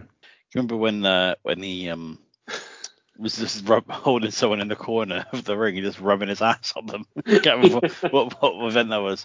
King of the Ring 96, and he was doing it to Vader. It's magnificent. Have it, Vader. Have it, Leon. This promo is brilliant because he does a great job at selling how good the opponents are and how to go about beating them. It's just magnificent. Well done, Jim Cornette. You might have some horrible opinions, but you can get a hell of a promo, my friend. I don't know how someone talks at the speed that he talks at, doesn't miss a single word almost, like is so articulate, conveys a message, puts over the baby faces, puts over the heels, and provides a unique take on a match that is done 4 or 5 times a year, every year. It's just insane. I just think I reference this promo lots when I speak to people on podcasts, other podcasts and whatnot, because it is for me just absolutely perfection. Like I just can't get over how good it is. It's not insider at all. It's entirely about who's going to win and who's going to lose. It's magnificent. It's just great. Yeah. So then we get our main event. It is the All-Americans, which is Lex Luger, the Steiner brothers, and the Undertaker, against the Foreign Fanatics, which are Yokozuna, Crush, Ludvig Borga, and Quebecers Jacques Rougeau. It's a 28-minute match, and it ends when the last two people involved are Lex Luger and Ludvig Borga. Lex Luger hits his running forearm for the victory. Afterwards, briefly, Luger is joined in the ring by Santa Claus, Father Christmas, and they celebrate about a month before Christmas. Yeah. So, who's going first? Well, to quote Blackadder, it started off bad, and then it dipped in the middle, and the less said about the end, the better. I think this is not very good.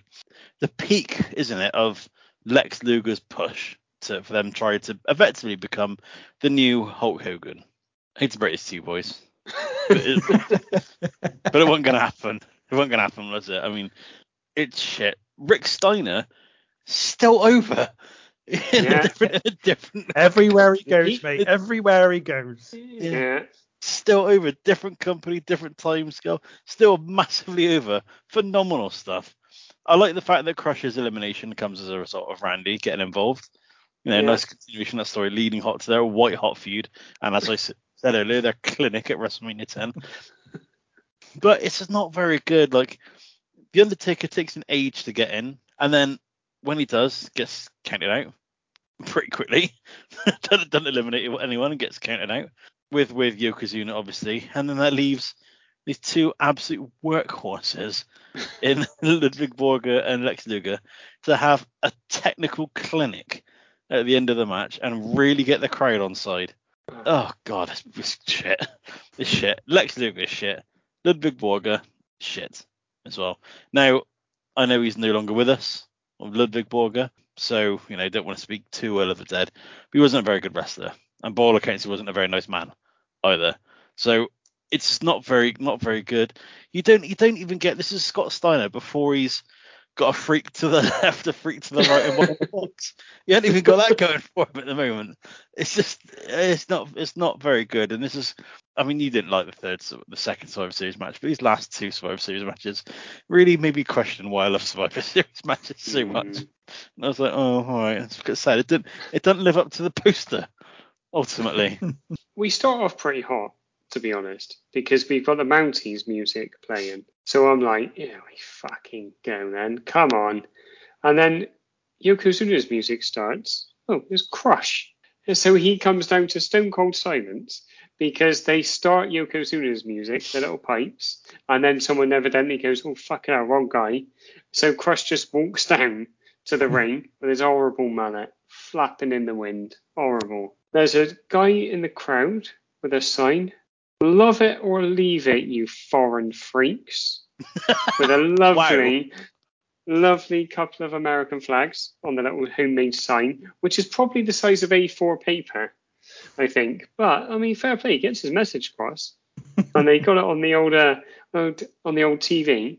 So it was something that struck me when I was watching this. It kind of hit me in the promo video that they show earlier. Lex Luger's hair. And this will sound like I'm being stupid. I think his hair is a massive part of why he doesn't get over. Because you can do nothing with that hair. He's one of those people that is just so unfortunate with his hair because you can't do anything with it. He looks like someone has tried to cut their own hair and then gone, fucking hell, I'm going to have to get it cut shorter than I wanted to. It's just not a good haircut. He's also awful in the ring. And his finishing move, and it already dawned on me his finishing move is an illegal hit with his steel forearm. That's his finishing move. And that's the only move he has. He doesn't have any other moves. And I was like, wow, they really thought this guy. What I was thinking when I was watching it, because I knew this was obviously pretty much the end of his, the genuine attempts to get him over. And I was just like, how did they think that this guy who can't do anything can get over? Very strange. They also, obviously Rick Steiner gets injured. So he's eliminated after a few minutes. I was a bit disappointed, really, because I was looking forward to seeing a bit of Rick. Maybe he got injured when he was doing his little runaround in the ring. Tommy said about Ludvig Borga being shit. I was inclined to agree, but then Bobby Heenan said that this Borga is the wrestler of the 90s, to which Vince McMahon says he could be, evidently thinking in his head, he's like, not on this fucking show, and he ain't being the head of my company. This is not good at all. Unfortunately, it is just crap. I wish I could say something else, but it's just not very good. The best part of the match is Undertaker and Yokozuna because they're hitting each other pretty hard and they're having a good time, and then they both get counted out at the same time. And then, obviously, like Tommy said, you're left with Ludvig and Lex, which might sound like a good porno, but it doesn't make a good wrestling match. Okay, I'm going to say something else than it was crap, because I actually quite enjoyed this. I did quite enjoy it. I didn't think it was, don't get me wrong, I don't think it was a great match by any stretch of the imagination. A clinic? But I thought it was decent. I enjoyed lots of this match. I enjoyed everything that Rick and Scott Steiner did. I always do. I've realized I really like Rick and Scott Steiner and the stuff they do in the ring. I also love the fact that they're just over. Rick in particular is just over everywhere he goes. They just absolutely fucking love him for no other reason than he woofs. Then that's it. That's the only reason to do it. No wonder he trusts anyone else who does it, because it gets him over everywhere he goes. I actually did like Borga. I thought he was pretty good in this. I thought he was quite interesting. Very stiff. Very, some nasty shots he was giving to everybody. Did some interesting things. I couldn't find fault really with his performance in this match. I think this is the only match I've ever seen Ludvig Borga have. I don't think I've seen him in any other match ever. On this evidence, I would happily watch him again. I thought he was pretty decent. I think this is the only pay-per-view he's on. Yeah, I think it is, yes. Yeah, because on his Wikipedia page it says he injured his ankle in a match with Rick Steiner, forcing the WWF to cancel plans for the Borga character that included a scheduled appearance at the 1994 Rumble and a proposed WrestleMania match against Earthquake. Oh, that would have been a clinic. That would have been. Yeah, so there's at one point Scott Steiner hits a double underhook powerbomb on Crush, showing off his power early doors. There's a belly to belly suplex by Scott. I mean, basically, I really like Scott's in-ring stuff. I really like Rick Steiner as a character. I really quite like Rick and Scott Steiner. And I really like the stuff between Undertaker and Yokozuna.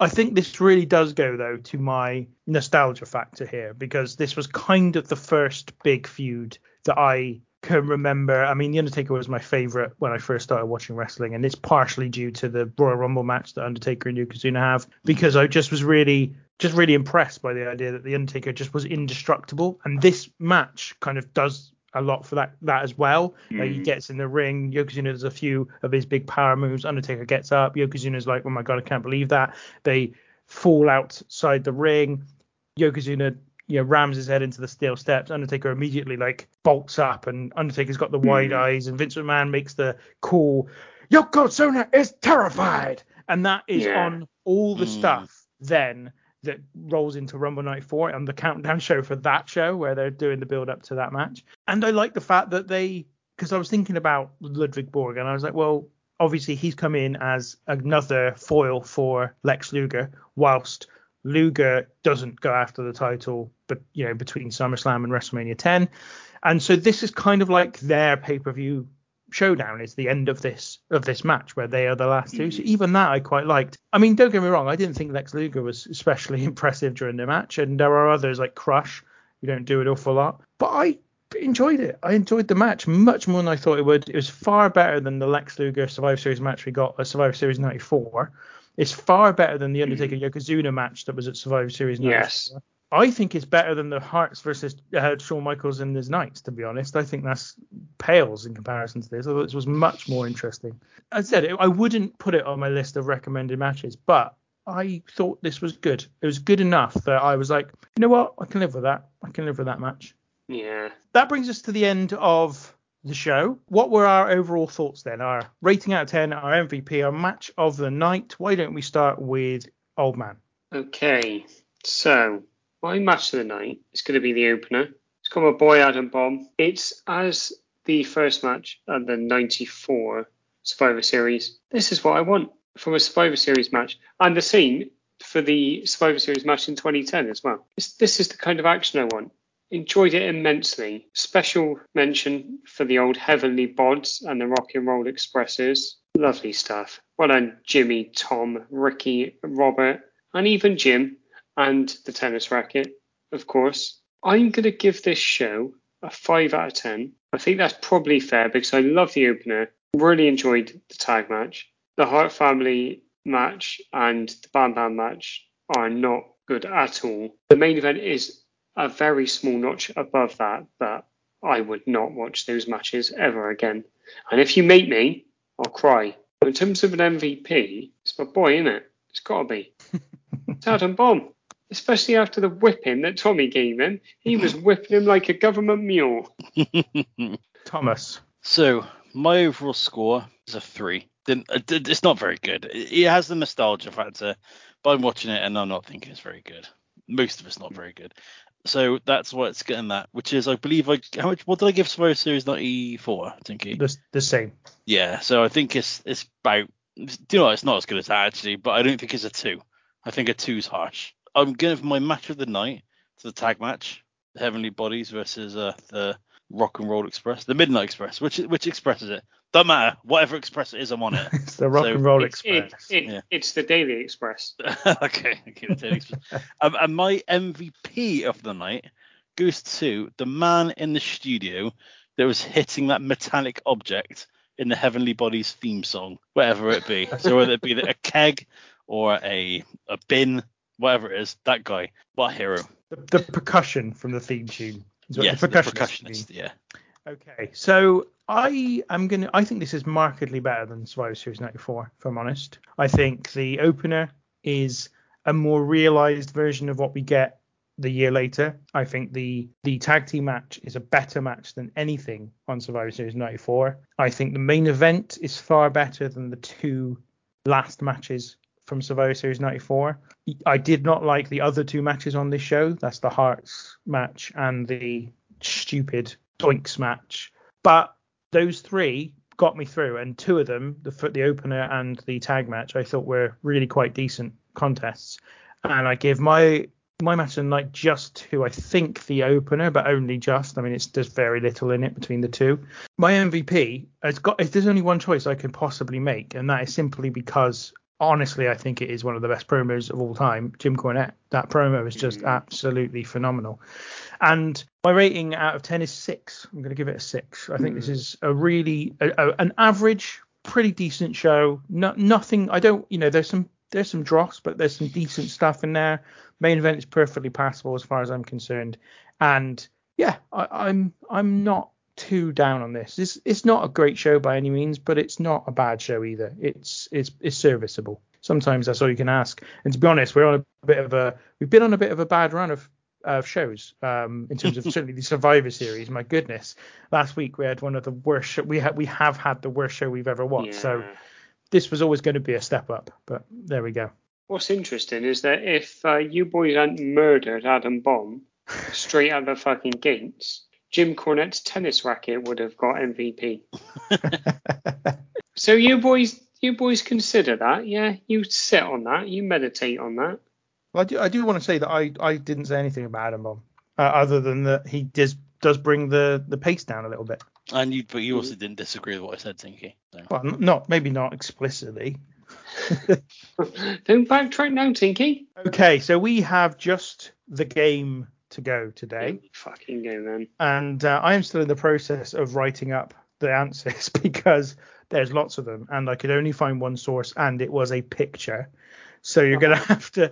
God. So I'll tell you what it is, and then give you a minute or so to collect your thoughts while I type up the rest of these answers, so I've got something to refer to on the screen. Bloody heck! It's a tough one. I think it will favour Old Man somewhat. Ooh. So, and as I said, there are lots of answers to this, probably in the region of 100 answers, give or take. And the question is, I need you to name for me people who have been released by WWE in 2020 or 2021. Oh, God. So obviously this week there was another batch of them. This week as we're recording this, there was another batch of them. So I thought, it's timely. It makes sense to do it now. So I'm just going to write them up. And you have a little think. Does this include people who have left? Includes people who've left as well. Yes, I should say that. It does include people who've left. There may be some. This is just a picture, so I can't be absolutely certain it covers everyone. But it's a pretty big list, so I can't imagine there being too many others that are not on it. Are we talking wrestlers and on-air personalities? Yes. Oh, beautiful. I'll tell you this now. I am halfway through the list, and I have 50 names. Oh, fuck me. Why am I drawing a complete blank? Yeah, I'm really struggling. Yeah. It'd be amazing if Tinky's done all this typing and then one of us shits out on the first count. Yeah. Seth Rollins. No. Oh. All right, then. Right, I have got them all. There are a massive 124 talents that WWE released over the last 2 years, which just shows you the extent of the releases. Absolutely loads of them. I'm gonna just order them in alphabetical. So this is people released and who've left. And who've left. I mean, as I said, it was a picture, so I can't be absolutely certain that they've been completely Correct, but there are a lot of names. So Cool. if we come across one that's not on the list that you're absolutely adamant was one of them, we can, of course, discuss it. And also, I'm going to give you 3 lives as well. Ooh. Don't need 3 lives, mate. Okay. Don't even know if I got 3 fucking people. Tom, you go first. Keith Lee. Keith Lee. Yes, that's correct. He's on the list. Karrion Kross. Karrion Kross is on the list. He was the guy who was the champion they've just brought up to the main roster and put him in an S&M suit. That's the one. Yeah. Bryan Danielson. Bryan Danielson, correct. Tom Phillips.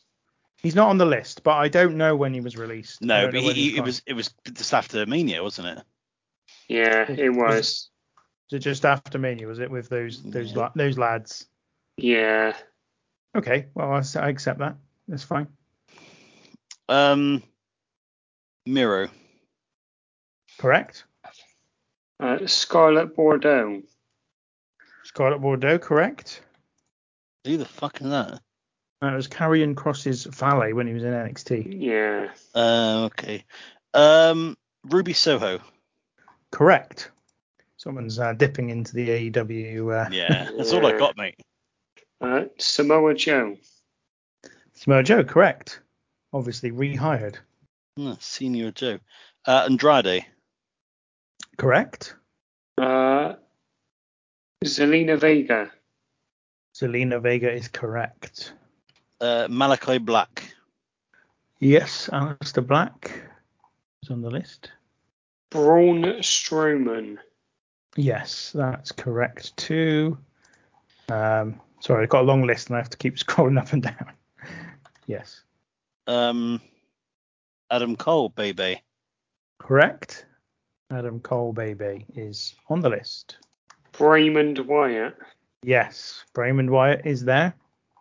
Well, Bray Wyatt is there, obviously, not Raymond. Mark Henry. Mark Henry, correct. Mark Henry. Billy the Fish. Oh. Yes, Billy the Fish is correct. Paul Wiggett. Yep. It's the trouble, see? Time's just merged, hasn't it? So Yeah.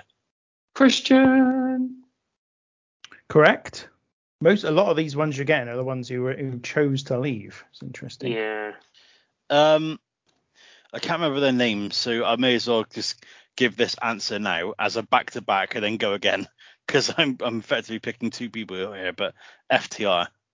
Okay. Yes. Who do I knock off?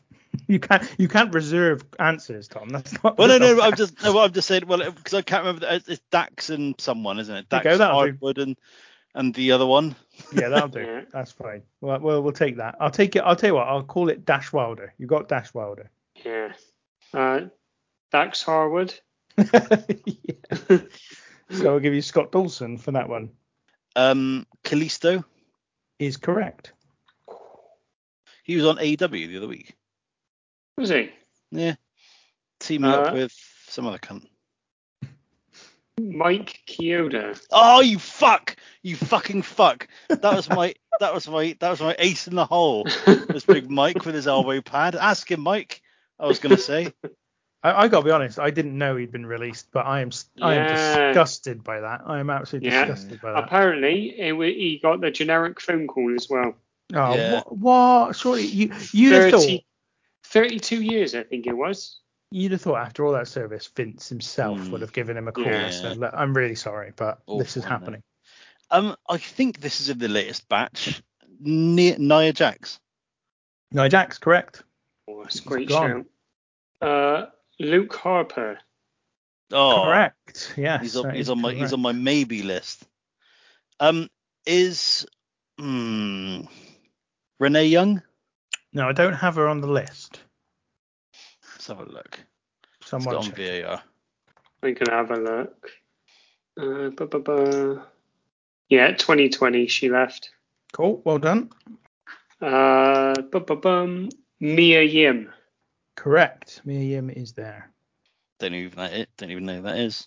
That's what I was going to say. I saw the panic in your face when you were like, who the fuck is that? And then all I could think of was Panic in Detroit. That was it. That's what I started in my head. Right, I'm through my list now, so all of these are just guesses now. Pac? Don't think so. I think that's Hart, too low. hey! I think he may. You can check if you want. He's not on the list. But No, I check. think he may have gone before. Yeah. I think so too. Bastard. Tom, you're one life down.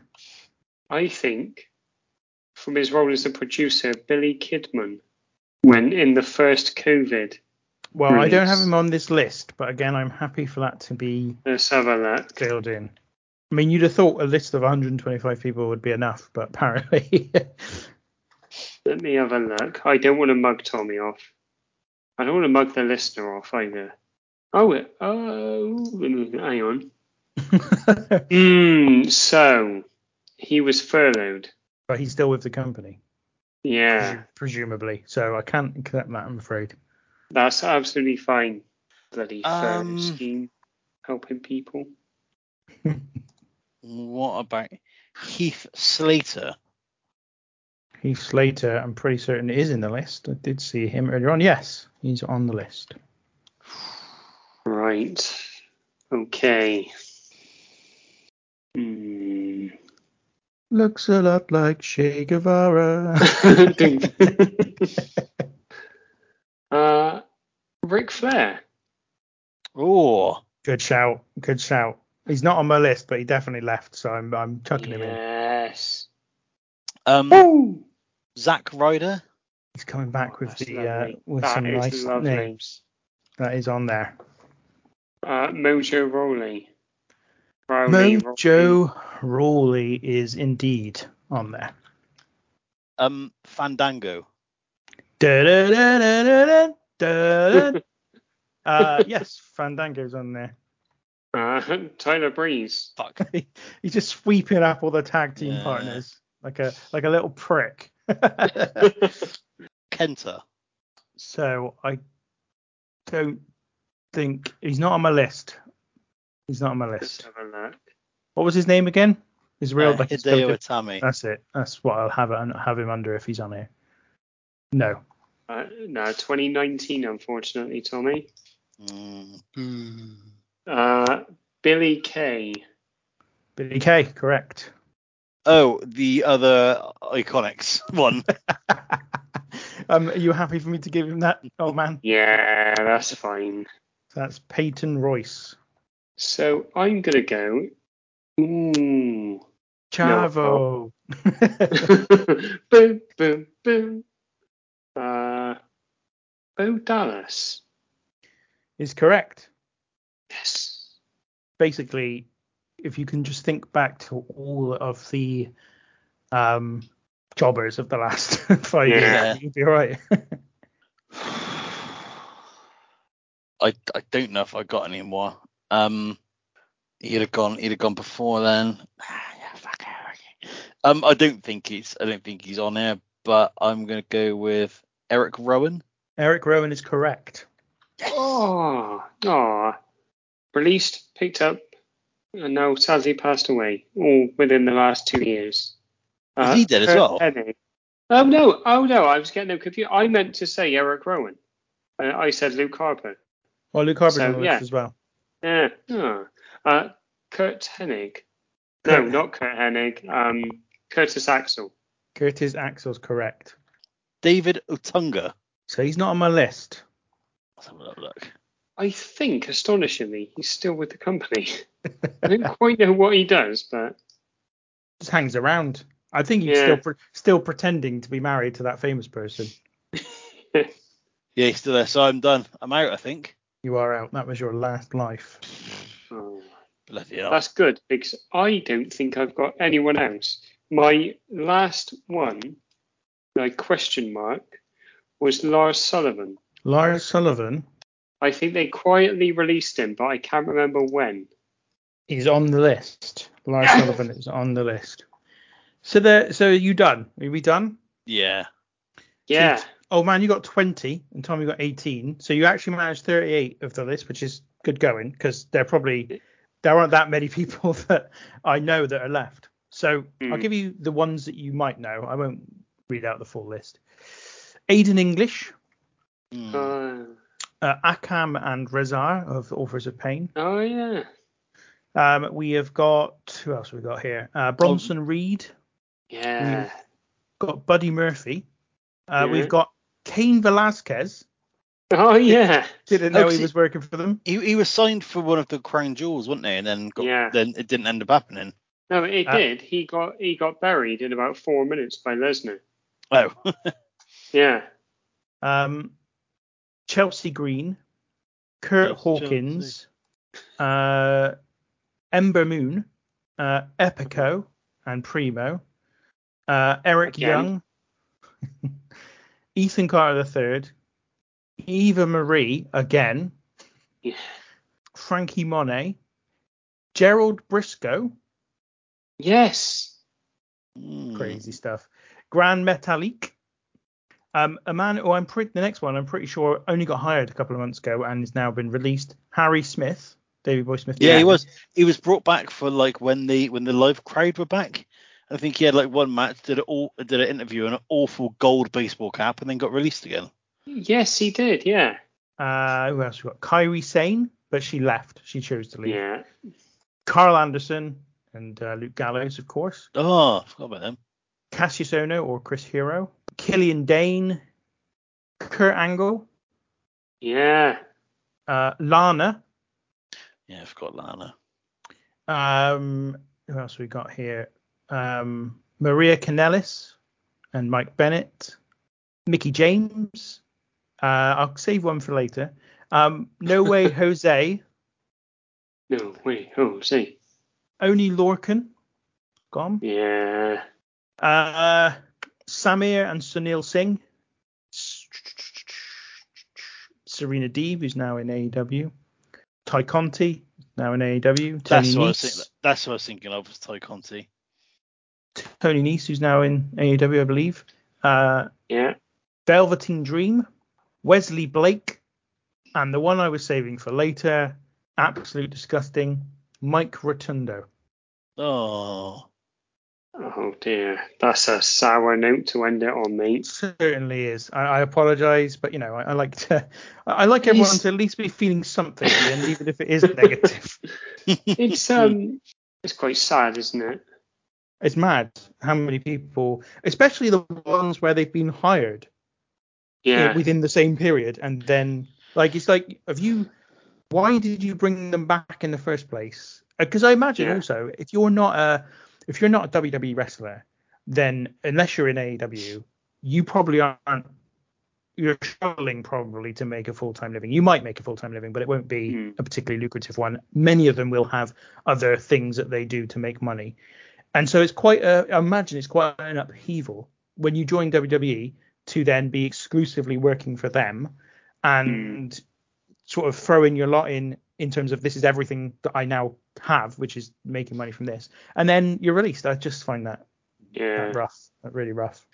Well, I noticed I was reading about this, and like everyone, especially the NXT people or people who've gone through NXT, they're always so quick to say good things about Triple H and Shawn Michaels.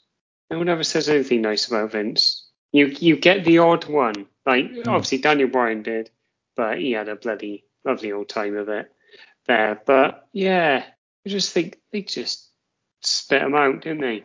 It's pretty damning. Unsavory, isn't it? Yeah. Well, I think that also the numbers that we're talking about here, this is a consequence not so much of their release policy, but their recruitment policy from 3 or 4 years ago. Because to be honest, they were absolutely stockpiling talent in the company. So I think partially it is down to actually the number of people they were handed contracts to in the first place. And I think that, as I said, I think that it's probably enough of an upheaval and a commitment to go and work for WWE, because you're not allowed to make money effectively from anywhere else, really, that going there is the big problem. I think if you never end up going there, that's less of a problem than going there and then getting released in some ways. So a bit crazy, but anyway, that's the situation. And on that lovely lovely, happy note that we've got there, we will say goodbye. Old man, thank you for joining me today.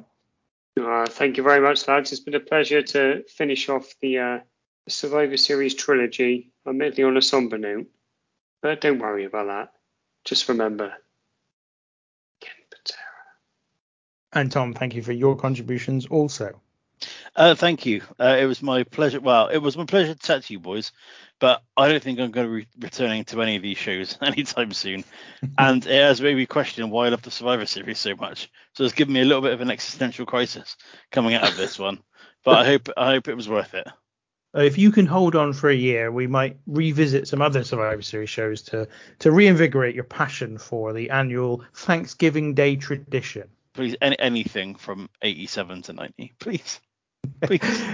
This has been the Random Wrestling Review. We'll be back again next week, but until then, take care.